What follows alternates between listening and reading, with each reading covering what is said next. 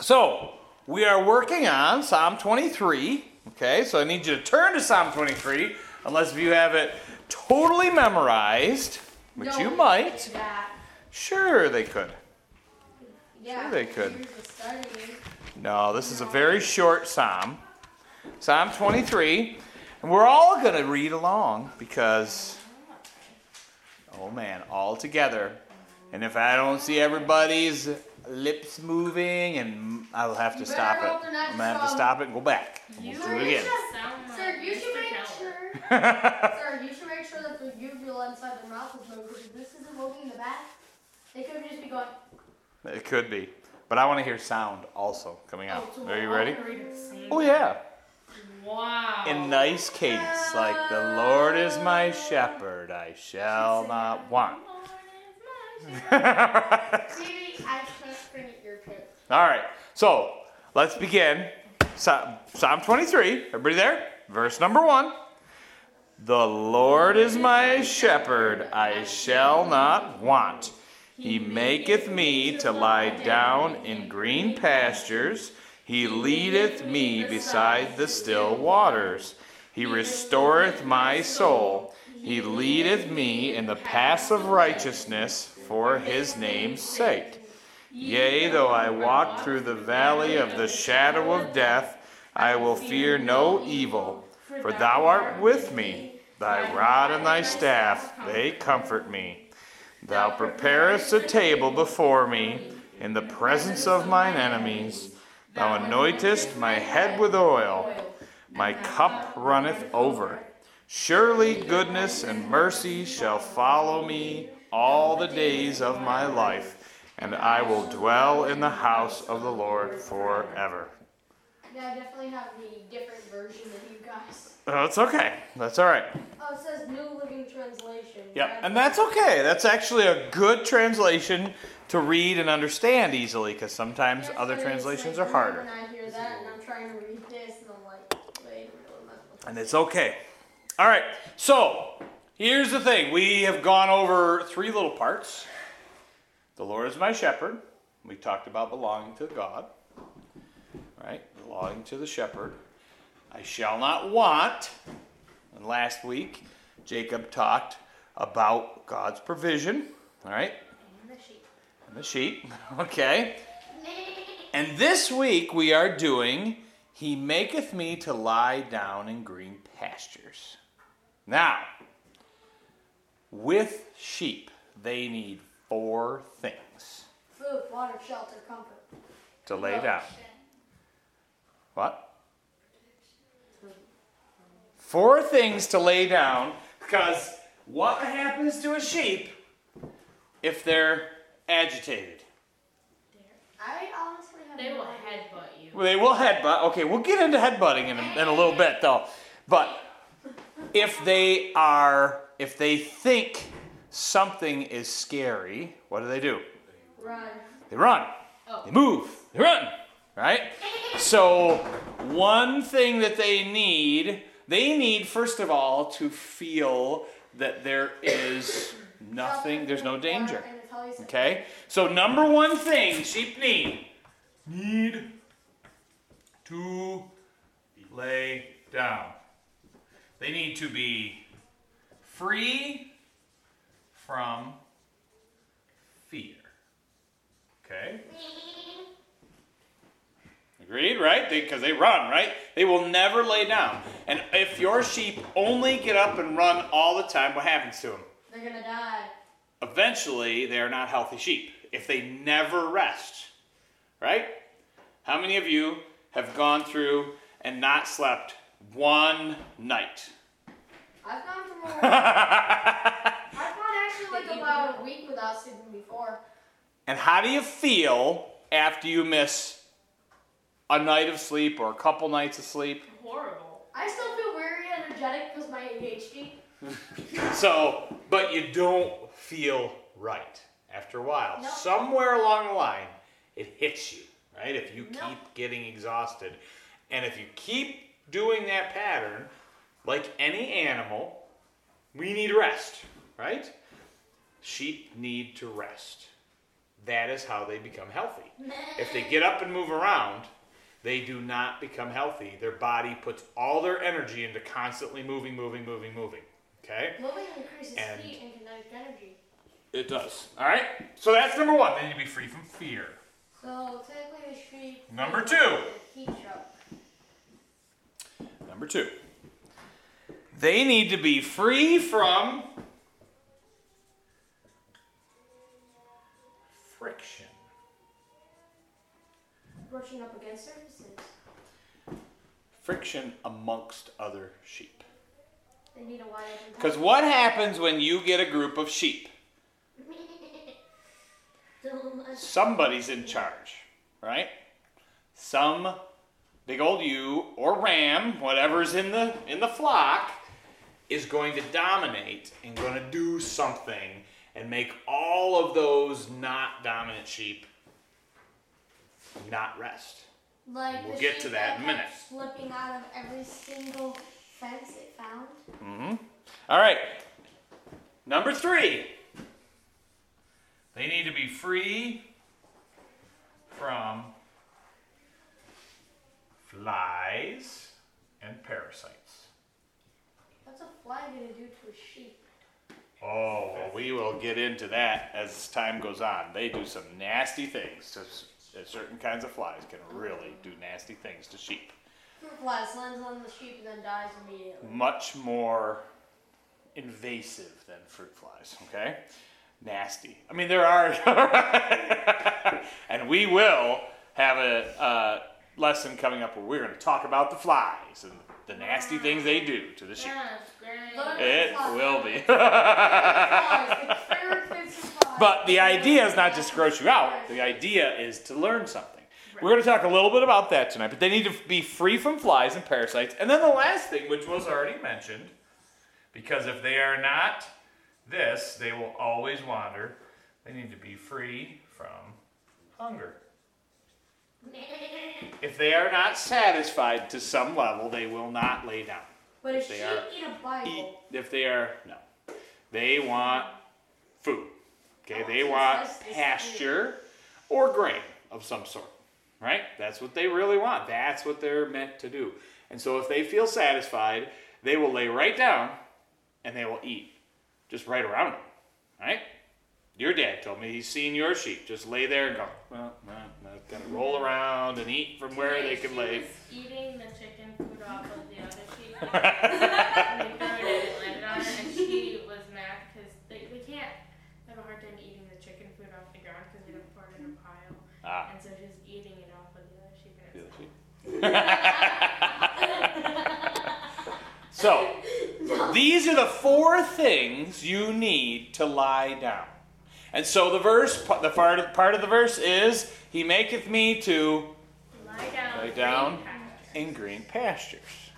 But Okay? the one of those So you need something. These 4 things. And according to Philip Keller, who wrote the book Shepherd Looks at Psalm 23, he talks about these 4 things. Now, first one is fear. Philip is a shepherd, and he has lived in the Middle East at times of his life, and he's lived in other parts of the world and had flocks of sheep up in the hundreds, oftentimes.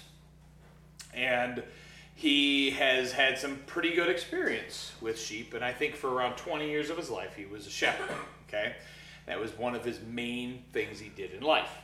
So from these experiences, he learned to spend a lot of time with his sheep. And he spent time out in the field with his sheep. And one time, there was an aunt or something that was visiting, and she pulled the car up to the house, and the sheep were all in the pasture. 200 or 300 sheep. And the dog and the aunt got out with a dog. Oh dear Lord. The dog was a terrible, frightful dog. It was Pekingese. How big is a Pekingese? Little. It's like it's like a little tiny thing. The dog hopped out, and it was a puppy. The dog hopped out on the ground out of the car. And 200 sheep bolted away from it, frightened to death. Because, and that dog couldn't have done a thing. One of those sheep could have gone and probably squashed it and killed it, right? That dog. But there was nothing but fear. And once one was afraid, they all ran, stampeding, little tiny things. He talks about every once in a while he'd watch and he'd be walking, or he'd be watching out there, and there'd be a rabbit or something that would run through the meadow, and they'd all run over to the other side, like away from this rabbit. The big, scary rabbit. Because sheep have fear. And is that fear rational? Fear can be rational if it's a snake. It could be, but that's not even what they're afraid of. They're afraid of a Pekingese dog, okay? Or a rabbit. They're afraid of those things, and they could, certainly a full-grown sheep could stomp one of those to death, right? No problem. Why didn't they? Because their fear was not rational. And rational, what does rational mean? Don't let it mean I only know rational number, which is every. All right, so what is rational? Somebody who does know. What? If you have rational thought, It's like reasoned, okay? There is reason behind it. So, if the sheep ran away from a rattlesnake, there might be reason, okay? But the sheep are running away from something that really can't hurt them. And so, that is so much like humans. Here is, and we're not necessarily running away from rabbits, but what I'm telling you is this, okay? What I'm telling you is this. In America, you ever heard of anxiety? Yeah. What is anxiety? It's like fear. Fear, Jitters. but more than just fear. It is irrational fear. Jitters. Irrational fear. You get anxious about things when you're worked up. You can't function. All right?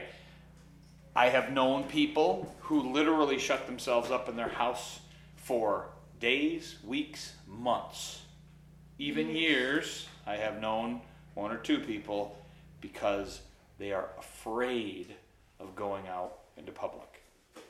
Hermit crabs. Now, what could happen?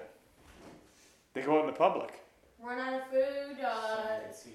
Someone could see them. Oh, I mean, the fear is irrational when people have anxiety. Now, some people have anxiety and they're out working in the world, so their anxiety is not about being amongst people.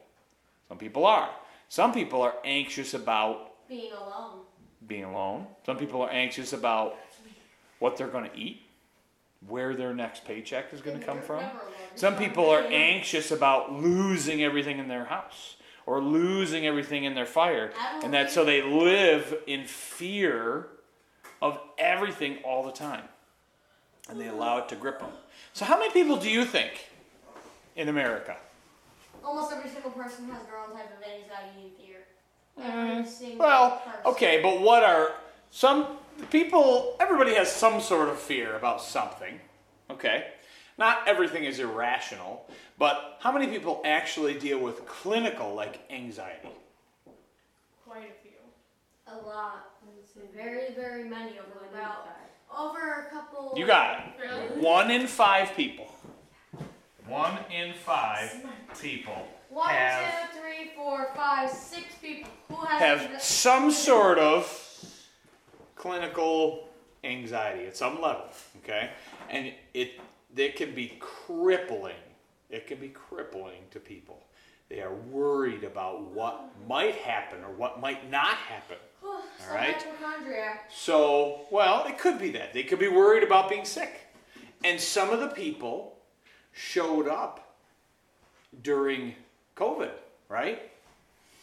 That their world just shut down because the fear overcame them and said, I won't go out because something could happen. Even though there has been just as much chance of things happening all along in their whole rest of their life. But something is brought out, and a fear is played upon sometimes, okay? And once it's played upon, sometimes that really brings it out of people, right? There is anxiousness and fear. So, let's turn to Matthew, because we're going to see what Jesus has to say about anxiety. Matthew chapter number 6. Verse number 25. Matthew chapter 6, verse 25. And we're going to keep reading till the end of the chapter. All right. Therefore I say unto you, take no thought for your life, what ye shall eat or what ye shall drink, nor yet for your body what ye shall put on. Is not the life more than meat, and the body than the raiment? Okay, they're clothes, right? Okay. Verse 26. Chapter 6 of Matthew, verse 26.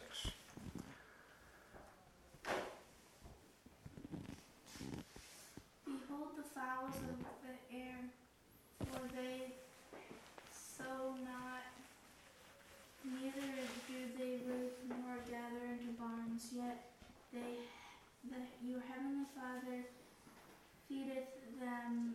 Are ye not much better than they? Which of you taking thought can add 1 cubit unto his treasure? And why take ye thought of raiment? Consider the lilies of the fields, how they grow. They toil not, neither do they spin. Verse 29. Mine's set up like really weird. Matthew is like, this one says just the plot to kill Jesus, and I'm trying to find it. Okay. Right one. You can keep going. We'll just keep going. You can find it. Wherefore, if God so clothe the grass of the field, which today is and tomorrow is cast unto the oven, shall he not much more clothe you, O ye of little faith?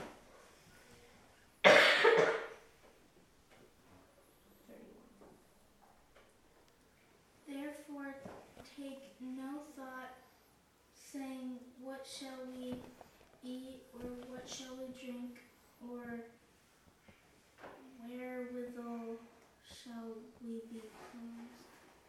For after all these things do the Gentiles seek, for your heavenly Father knoweth that ye have need of all these things. But seek ye first the kingdom of God and his righteousness, and all these things shall be added unto you. Therefore take no thought for the morrow shall take thought for the things of itself. Sufficient unto the day is the evil thereof. So Jesus says, if you're worried about what you're going to wear, what are you going to wear? He says, don't worry. Or what are you going to eat? Where are you going to live?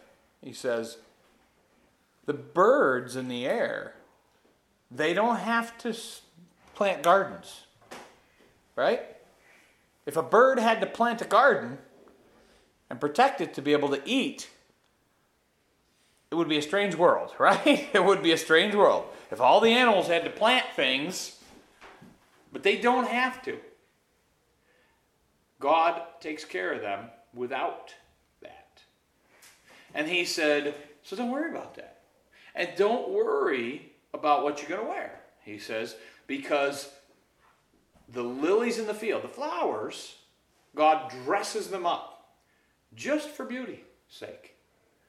He says God does that. He takes care of every one of them. He watches them. He knows, so if you don't worry about it. He said, worry does nothing. Verse number 27 is a great verse to know. Which of you, by taking thought, can add 1 cubit unto his stature? All right? What's your stature? How tall you are, right? So, so you can't worry an inch higher. You can't say, oh, it's so terrible. I wish I could be higher. You can't say it. You can't do it. It doesn't make you higher by worrying about it. It doesn't make you taller. A cubit is an old way they measured things, okay? And an old way they measured between here, the fold of their elbow, and the tip of their finger there. That was a cubit. Around 18 inches on most adult males, and they used it to build things and measure things, okay? Make this house So, 18 cubits yes, long. absolutely. And that's what God gave measurements for the ark with, okay? Noah's ark is make it so many cubits, because that's what they could do, all right?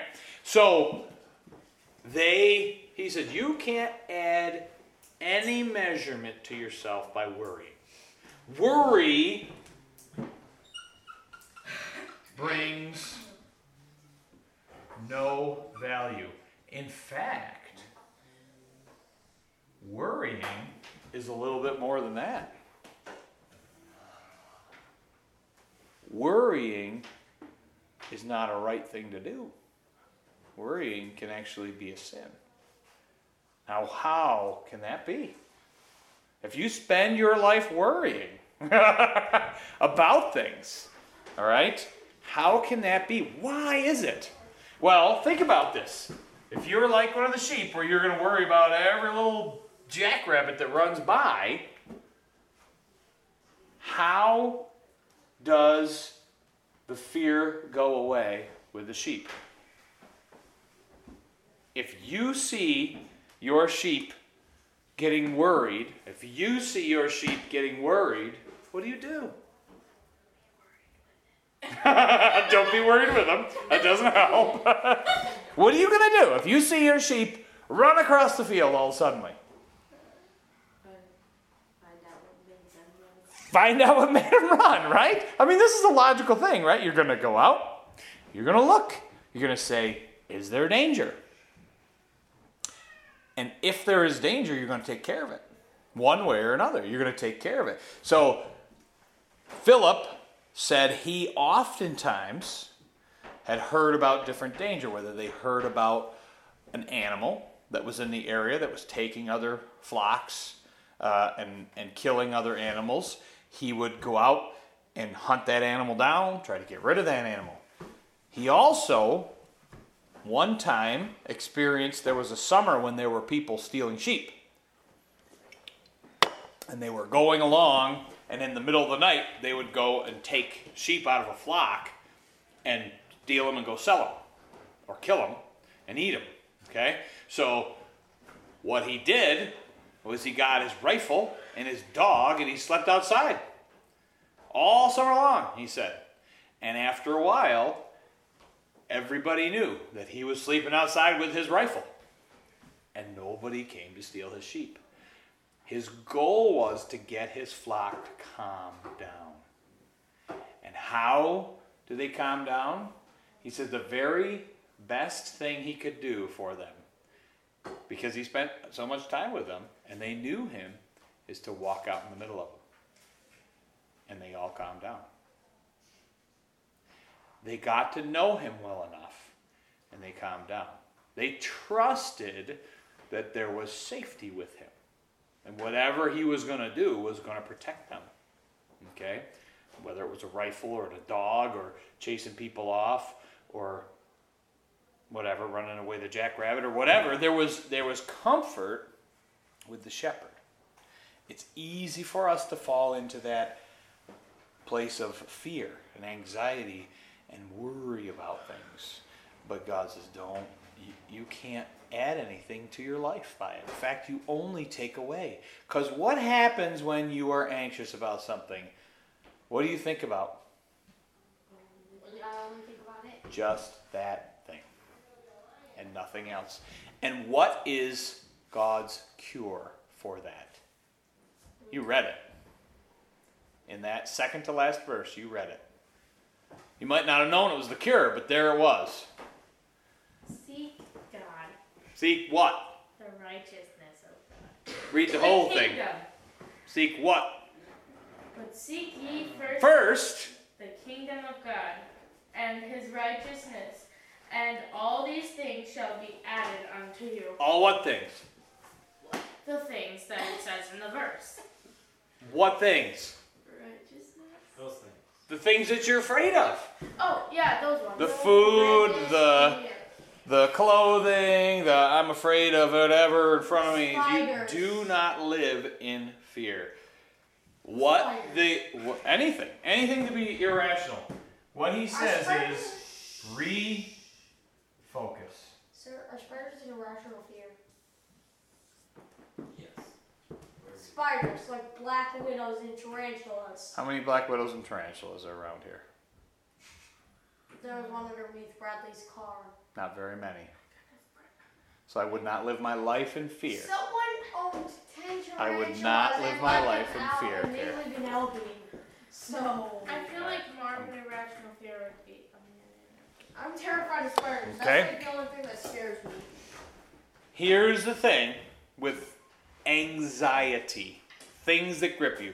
You can be afraid of being bit by a snake. I mean, that's not irrational. But what I'm saying is, if you let your anxiety grip you and hold you, then that's not what you should be doing. Like the stable? Refocus onto God's kingdom. Seek that first. And he puts other things in order. Okay? He puts other things in order all the time. It helps you refocus on things and get away from the things that shouldn't be. All right. So, next thing.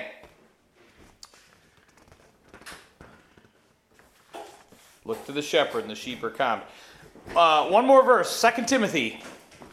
2 Timothy chapter 1. So you're going to go way in the back. I do not understand my Bible at this point. That's okay. We'll help read. 2 Timothy chapter 1. Everything's out of place. Just do your best and find it and just follow along, please. 2 Timothy chapter 1. Is it after Galatians? It is. You'll find books with T's. It's after Thessalonians.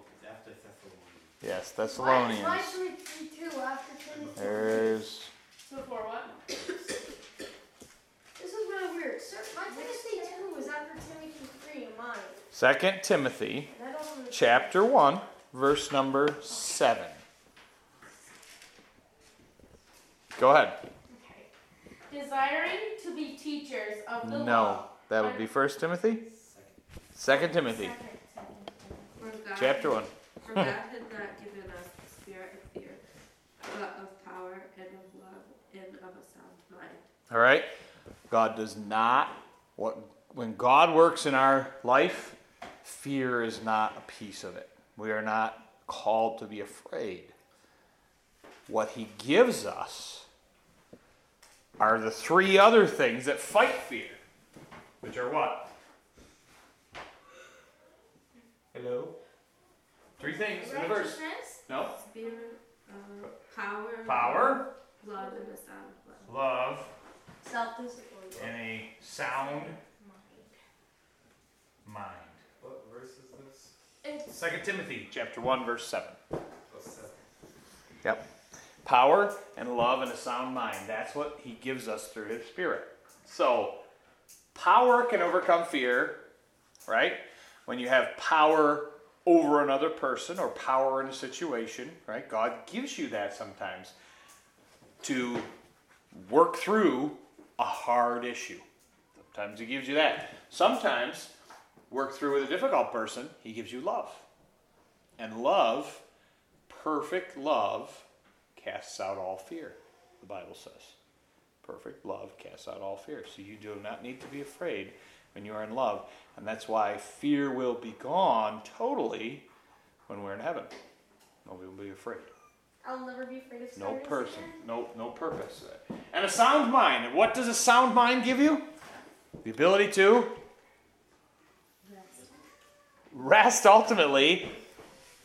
Reason, right? And that was the whole point in the first place. We were not reasoning. When we have anxiety, we're not reasoning. We're just saying, I'm going to die, right? And instead, we're saying, no, I can go out and do this. I can overcome this. This is just a small thing. I don't want to do this, but I want to overcome this, and I will be able to step up and do it. I got a question. If 50 spiders are in your bathtub and you scream Does that count as a rational fear when you see 50 spiders sitting in your No, bathroom? I would say that's not. I would say that you have a spider problem in your house if you have that. Definitely Okay. do. The shower head. You can't turn it on without the spray of spiders. All right. Okay. So, next thing we need to do is be free from friction. Now, in every animal group, there are like a pecking order, yes. Chickens have a pecking order. And what happens to the chickens who are top on the pecking order?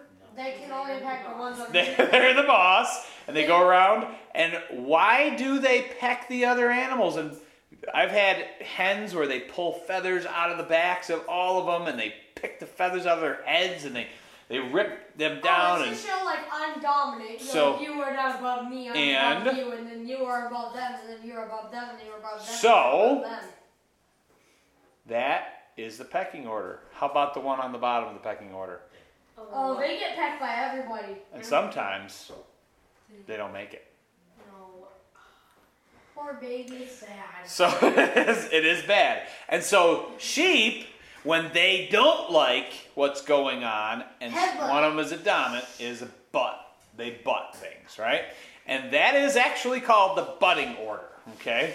That is the technical term, the butting order, like the pecking order. So there are typically, there is one dominant sheep. Now, oftentimes flocks don't have a lot of male sheep in them because they're kept separate till they're going to breed, right? But if they have, it'll be a lot of times one dominant ewe, one older female who has got it in her mind that she is in charge. And and what does she do to all the ones? If there's someone that has laid down in the grass that she wants to keep from them, She headbutts them. goes over and pushes them up, gets them out of there. Doesn't want you in my grass. This is my territory, and I will let you go where I want you to go. And so when you have someone who causes friction in the group, it takes all those other sheep, and really all the other sheep in the pecking order except the most dominant ones would be just fine without that dominant sheep, right? Just get rid of it. Just fine without it. Put all But the dominant ones in their own space. But if you got rid of that one, there'd be a new one that went up into that spot. Take all the dominant They ones would and put them in be- a separate place. They would find their own spot. And so, with that dominant sheep budding order, it is just like human beings. Human beings do the very same thing. Yep, I call territorial space my living room. They are, it's not so much the space problems. It's But the that opposite. there is somebody that's dominant and they like to push their way around people. And they just like you to know that they're in charge and that their ideas are a little bit better. And they like to be heard above everybody else. And That's they like to why- push their way through. That's why I push him around back every time he tries it. So what happens with the sheep is Philip the shepherd sometimes would see a dominant ewe going after and relentlessly going after one other ewe who was laying down, just eating, satisfied, and he would go and get in the middle of it and push that ewe over and get that ewe so he would be gone, or sometimes whack it till it knew to stop that. If it wouldn't listen to just pushing it away, It would kill it needed some hard hits in its life to understand. Animals can be like that, stubborn. So can humans, very stubborn, and we won't stop. We keep going. We need to be dominant. We just have a feel that I need to do this. I can't stop doing what I'm doing. You may have met a few humans like that in your life, okay? I live And with if you have some strong personalities in your family, you probably see budding order all the time, right? I like punching order. Now there are people who just like to fight, just to make sure you know that they're in charge. That's what they like to do. They like to create this aura about themselves to say, don't you mess with me. That's what they do. So, what are we supposed to do about all that? Romans 12. Romans chapter 12. How are we supposed to react when we see petty people like those sheep that just have to keep pushing that other one around and they're content to be there and just lay down them by themselves, and the dominant sheep has plenty of food? It's not that. She just doesn't want to let you have it. Okay? Romans chapter 12. So Romans chapter 12. We're going to read verses 14 through 21. Mine goes from 14 to 17. I'll pick up your verses. Go ahead. Romans chapter 12. Bless them which persecute you. Bless and curse not. Okay, that first thing says, what are you supposed to do to people who do mean things to you? Bless them. Bless them. What does bless them mean? Like, be nice, despite them spraying perfume in your face. More than that, make them happy. Do your best to make them happy. What if it makes them happy to torture you? Well, let's read on. We'll find out. Okay. Verse number 15. Rejoice with them that do rejoice, and weep with them that weep. Okay, so that is about being a good friend. This is about getting along amongst people. Being a good friend. So when your friend is down, you're with them. You're helping them. You try to understand them. When your friend is up and happy, you're with them. Let's celebrate. It's fantastic. Good things. Verse 16, please. Be of the same mind one towards another. Mind not high things, but condescend to men of low estate. Be not wise in your own conceits. All right, so that is when you are around other people, do not think you're better than them. And that is hard for many of us to do. So I'd like 'Cause to we- take one look through my school, the high school, and see what you think after that. Well, there are always going to be difficult people to be around. There will always be that. And who are you supposed to do? You're supposed to go with the lowest person on the pecking order and say, it's okay, I can be your friend. Yeah, Okay. you're talking to them right now. Well, that's okay. That's not a bad thing. When you treat other people, you should treat them with respect, with kindness, with love, and do not think you're better than them. Okay? Regardless of how you're treated, it's easy for us, even if we're not treated well, to think that we're better than everybody else. Even if we're the one on the bottom, we get in our mind and we say, well, I'm better than them because I do this. And that's not what that says. What that says is condescend. Come down from where you are and act like you are with the lowest of the low. And that's okay. All right? That's how you begin to get along with people. All right. Where are we? 17. Verse 17, please. Recompense to no man evil for evil. Provide things honest in the sight of all men. All right. Recompense. Okay? What does compensation mean? No. No, If you are compensated for something, They were money to you, never time. you get paid. Okay? Something. You get paid something.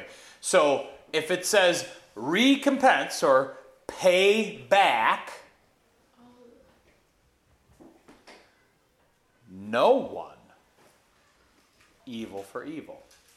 Recompense to no man evil for evil. Which means when someone does something evil to them, do not try to get them back.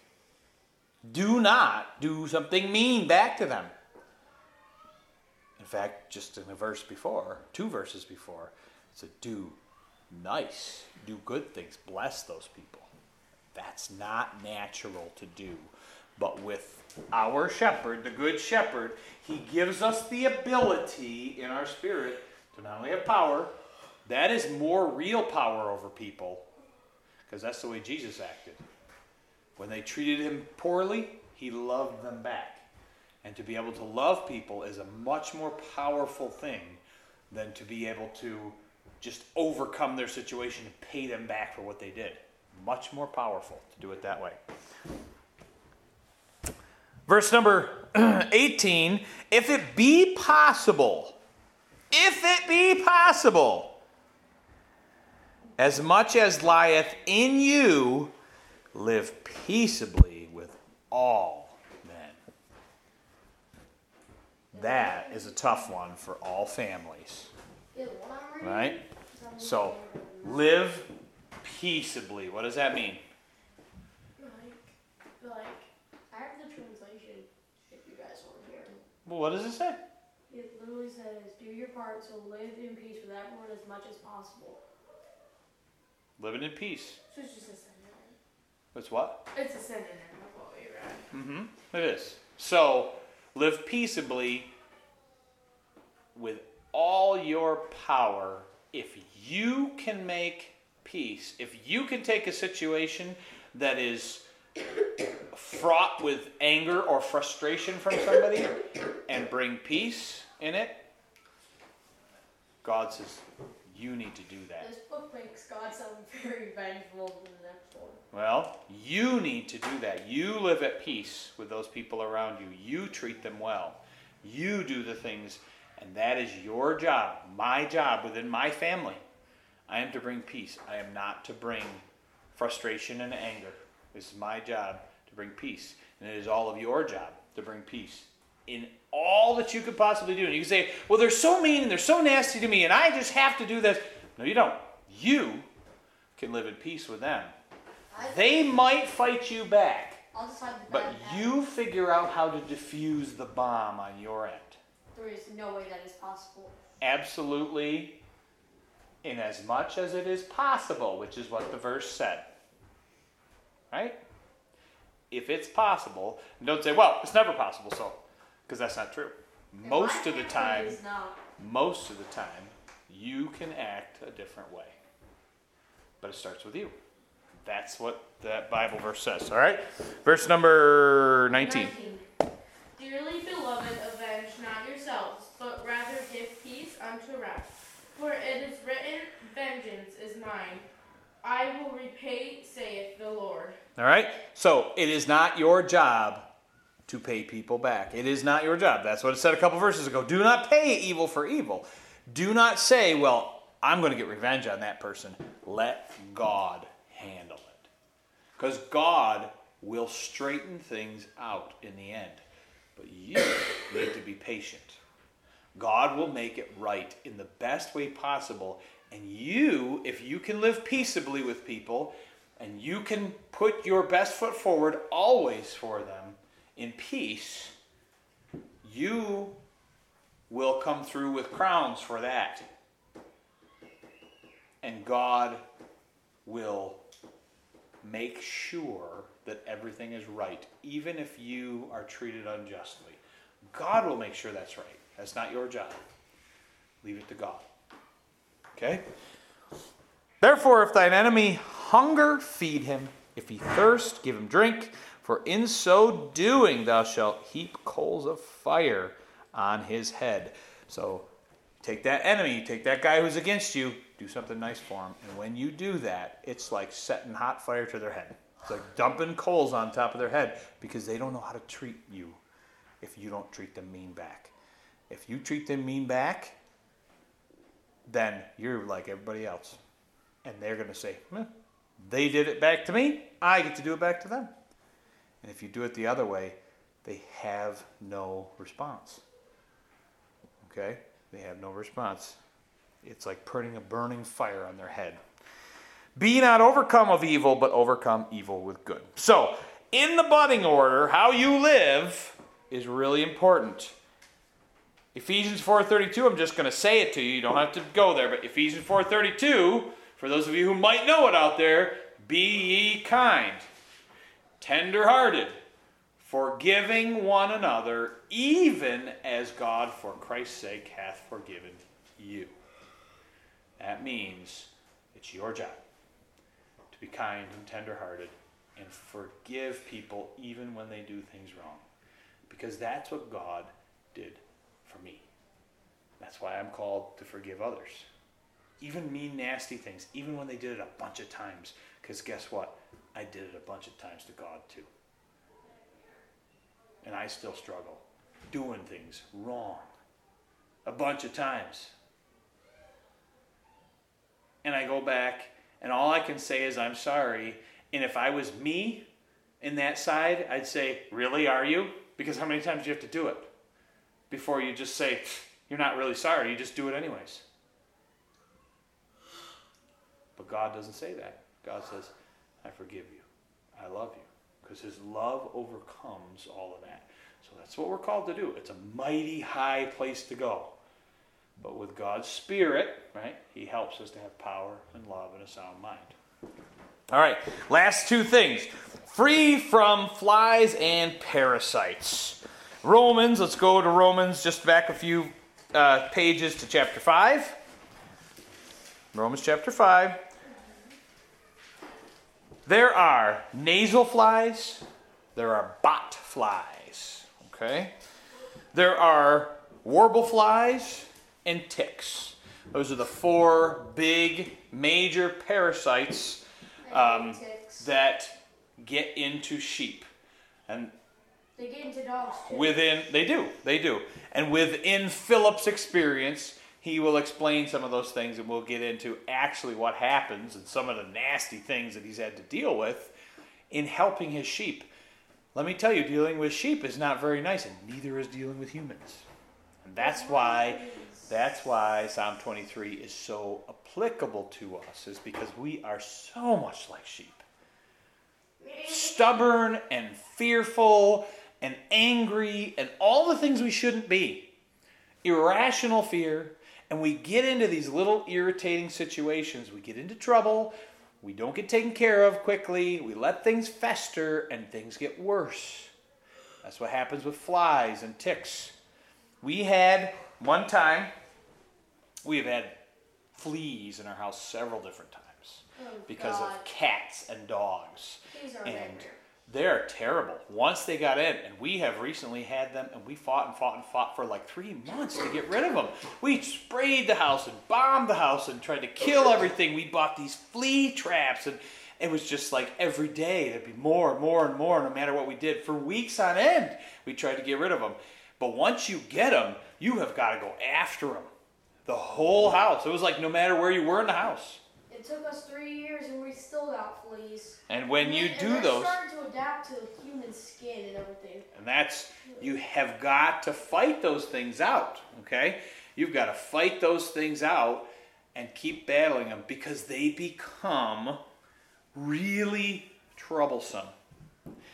There are things in our life as Christians that become troublesome, problems, okay? Romans chapter 5, verse number 3, 4 and 5. And not only so, but we glory in tribulations, also knowing that tribulation worketh patience. So tribulations are those annoying, struggling things in our life. Go ahead, verse 4, please. What chapter? Chapter 5 of Romans, verse 4. And patience, experience hope. And hope maketh not ashamed, because the love of God is shed abroad in our hearts by the Holy Ghost, which is given unto us. All right? So, the annoying things, the tribulations, the bugs, the things that bug you, flies, okay, ticks, fleas, those kinds of things, right, that bug the sheep, we have those things that bug us. But those are the things that we need to stick to, patiently work through them. You don't get rid of fleas or ticks or anything else by just getting angry and frustrated. It is consistent work to get them out and take care of them. And you go at them at the core of what they're doing. Where they come from, what they're doing, how do you get rid of them, right? So you work at them. Tribulations, trials in your life are the same way. And with trials, when you go through them, they bring patience. Patience brings hope, because saying, okay, I can wait through this. I can make it through this. It's tough to do today, but I can make it through this because I've made it through before. I've learned patience with this. And when you get hope, hope brings a message to others that God is helpful. And it says, we shed abroad, we spread it everywhere, the love of God. When we have patience and we learn to have hope, regardless of the situation we're in, we can trust in God's going to get us through this. I don't know how, and I don't know the way He's going to do it, but He can do it. And I trust God, and I have hope that He will do something. And so hope allows others to see God in us, which is ultimately what we need. And that's what comes from these little irritations in life. We learn to show others and help others. All the little irritating, nasty things in your life that bother you, whether it be from your family or from school or from all the way the world is working these days, or the friend that doesn't do whatever they should do, or just mean people around, whatever it is. Those people, those irritations bring patience, and patience builds hope in you, and hope says, I can make this through. And other people say, how come it doesn't affect you? Well, let me tell you, because God's in control. Right? So you learn to do that. And finally, freedom from hunger. This is one of those things that comes with the last part of the verse. He makes us to lie down. We talked about lying down, being in peace, being free from fear, from friction, from flies and parasites, and free from hunger. We won't lay down until we are free from hunger. Okay? We can't be starving all the time. We need to spend time in God's Word. But what we need and what God brings to us is victory. He brings us green pastures. And how do green pastures happen in a dry climate? Israel was a dry climate. All right? Still is. How do you get green pastures in a dry climate? Oases, water, running. Very carefully tend them. Right? You bring the water. You irrigate things. You plant. You don't overfeed and overgraze. You don't trample everything down. You keep your flocks calm and laid down. They eat around. They don't smash everything down before they go.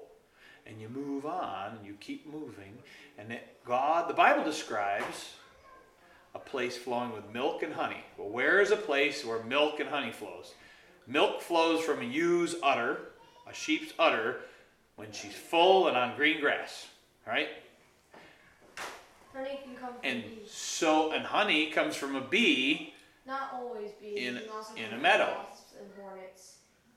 They come from a bee in a meadow that's full bloom, and they need flowers, right? That's where you get the sweetness out of that. So that is talking about a green pasture. Where do green pastures happen in our life? Well, a place flowing with milk and honey is the place where we have come when we learn to trust in God. And I mean, when Israel left Egypt, they were enslaved. They went and wandered in the wilderness for 40 years because they would not go to greener pastures. And they said, I'm going to take the harder road. I'm going to take the harder road. I can't believe in God. God says, I've got this place. It's beautiful. It's a land flowing with milk and honey. It's all for you. You will rest there. You will have great victory there. Well, we can't believe it. Looks too hard. So they didn't trust in God. So what we often do in our life is we do not trust that there's something better for us, a place of victory for us. We have to learn that there are places of victory, a place of the flowing of milk and honey, of green grass, green pastures for us to be restful in. Okay? That is important for us to do. Very important for us to do. to learn to trust in God, and to learn that from our faith, it's 1 John 5:4 says, we can overcome the world and have victory because of our faith. We learn to believe God's promises, and God brings us to a place of victory. Learn to do it. Learn to be calm. Learn to be free from fear, free from friction with others, free from those irritating things, and learn to have fullness in God. Right? That's where he makes us to lie down in green pastures. We have to be calm within our person to get there, to lie down and learn to feed on what is good and get rid of what is bad. All right? So that is lying down in green pastures, and next time we will do the next section. Thank you very much.